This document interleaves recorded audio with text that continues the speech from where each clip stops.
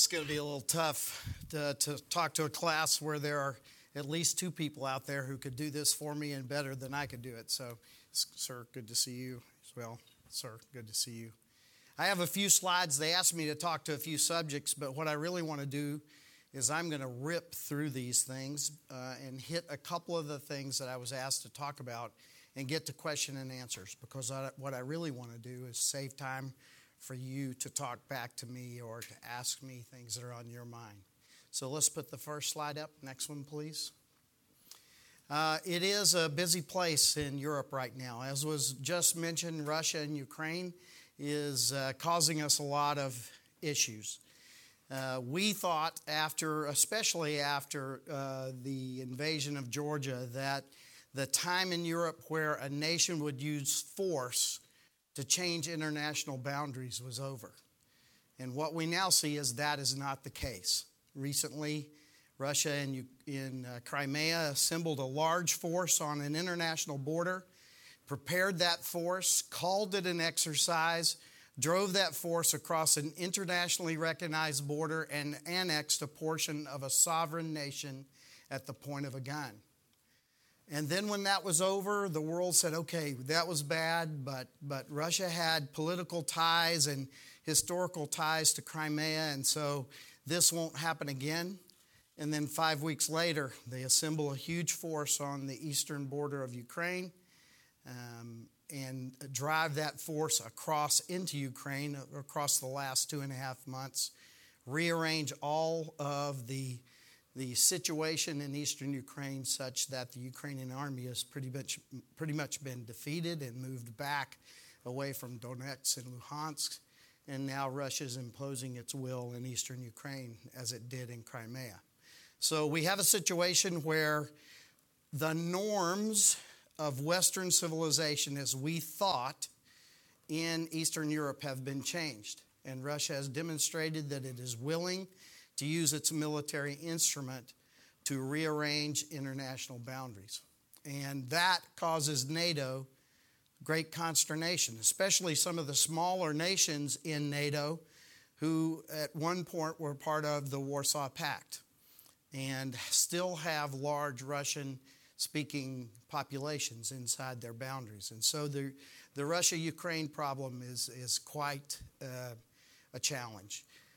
I'll speak lightly to the rest of them, and then if you want to talk about them in Q&A, we can. Frozen conflicts refers to what's happening right now in Georgia, where we have Russian troops on Georgian soil, in Moldova, where we have Russian troops in the region called Transnistria, again on Moldovan soil.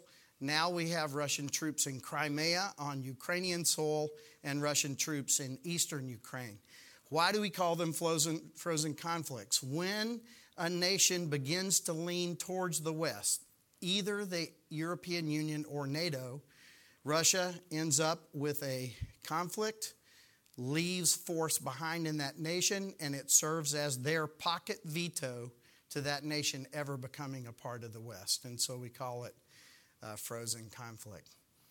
Turkey is a great ally, and as you know, Turkey is in a tough place in the world right now. To their south is ISIS, ISIL, IS, whatever you want to call it. To their north is Russia, and this is a tough part of the neighborhood. For NATO, this is an ally that we will defend, and so it is of great concern to NATO what's happening on their southern border and how Russia is beginning to treat the Black Sea as their backyard as opposed to an international body of water. Foreign fighter flow. You've heard all about it. Lots of foreign fighters in eastern Syria, western Iraq. Some of those now are beginning to come home. For NATO and for the Western European nations, huge wake-up call when a Belgian foreign fighter returned, shot up a bunch of Belgian citizens, and then quickly darted across the border into France. As you know, the Schengen zone allows free movement. And so many of the nations in Europe were very concerned about their foreign fighters and what they thought they might have to do with their foreign fighters.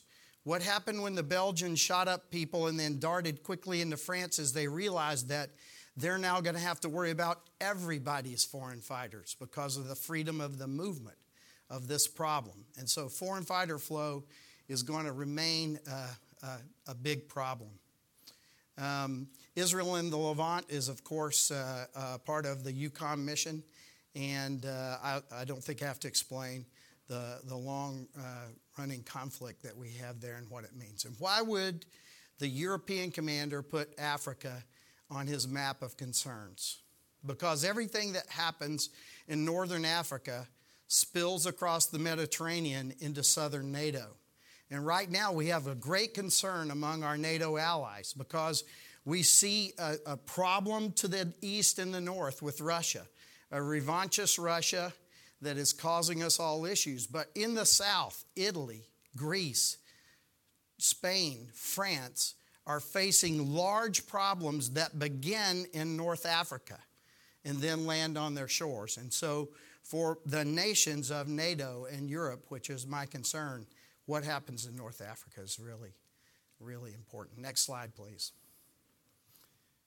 I was asked to talk about one of the things that makes me proud. There are several military leaders in this room, and we all have a lot of things in our life that make us proud. I think the most proud thing about my career is the opportunities that my nation has given me to command. I think one of the greatest responsibilities and one of the greatest opportunities that our nation gives young military leaders is to lead their sons and daughters in this business we call the military.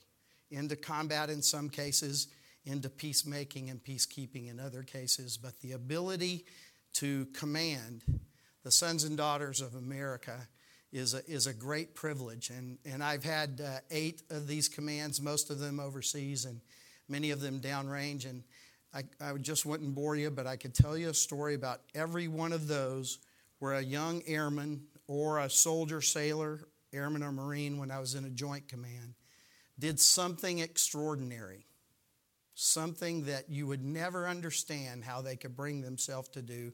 There's a story in every one of those commands. And so my proudest moment is being able to lead men and women who do the mission that you expect of them in the military. They do it selflessly, and they do it so very professionally. That's probably my proudest moments. Next slide, please. I was asked to talk just a little bit about leadership. The greatest form of flattery is what? Plagiarism.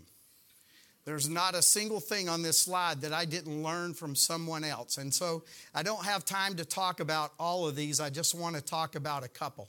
The first one is loyalty goes up, down, and lateral. We learn early that if we take care of our people, they will take care of the mission. It's often when you talk to military people that we understand what loyalty down is, how we take care of our troops and the troop gets the mission done. It's the loyalty up part that sometimes is challenging. The loyalty up part is sometimes challenging because you have your belief system and what you think needs to be done, but we always have a boss. And how do you define the relationship of what you think is right versus what your boss thinks is right? You could talk for days about it. The last one I want to point to is the bottom. Those colors are Marine colors. And actually, those 3 sayings, when I learned them from a man that I would follow right into the gates of Hades if he wanted me to go fight with him, a man named John Sattler, Lieutenant General Marine, retired. He had a sticker that he carried around all the time, and it said, "Which Marine have you encouraged today? Which Marine have you taught today? And which Marine have you carried today?" And he thought of leadership along the following ways. He had a lot of these little stickers with that on there.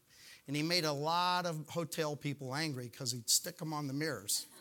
So that in the morning when he was shaving, he would remind himself what was important about the day he was about to have. And that was taking care of encouraging, teaching, and carrying his Marines. And then in the evening, when he was brushing his teeth to go to bed, he would ask himself those 3 questions to decide, had he had an important day? And if he had encouraged some of his Marines that day, or if he had taught some of his Marines that day, or in the really tough cases, if he had carried one of his Marines that day, then it was a good day. And so this plagiarism is the best form of compliment. And I have plagiarized this from Gerald Sattler, and I use this now all the time. I think he was a fabulous leader, and he taught me a lot about how to lead young soldiers, sailors, airmen, and Marines in the joint business. Next slide. Things I've learned the hard way. I'm going to just pick a couple of these things. The first one is trust your people implicitly until they prove they cannot be trusted, and then get rid of them.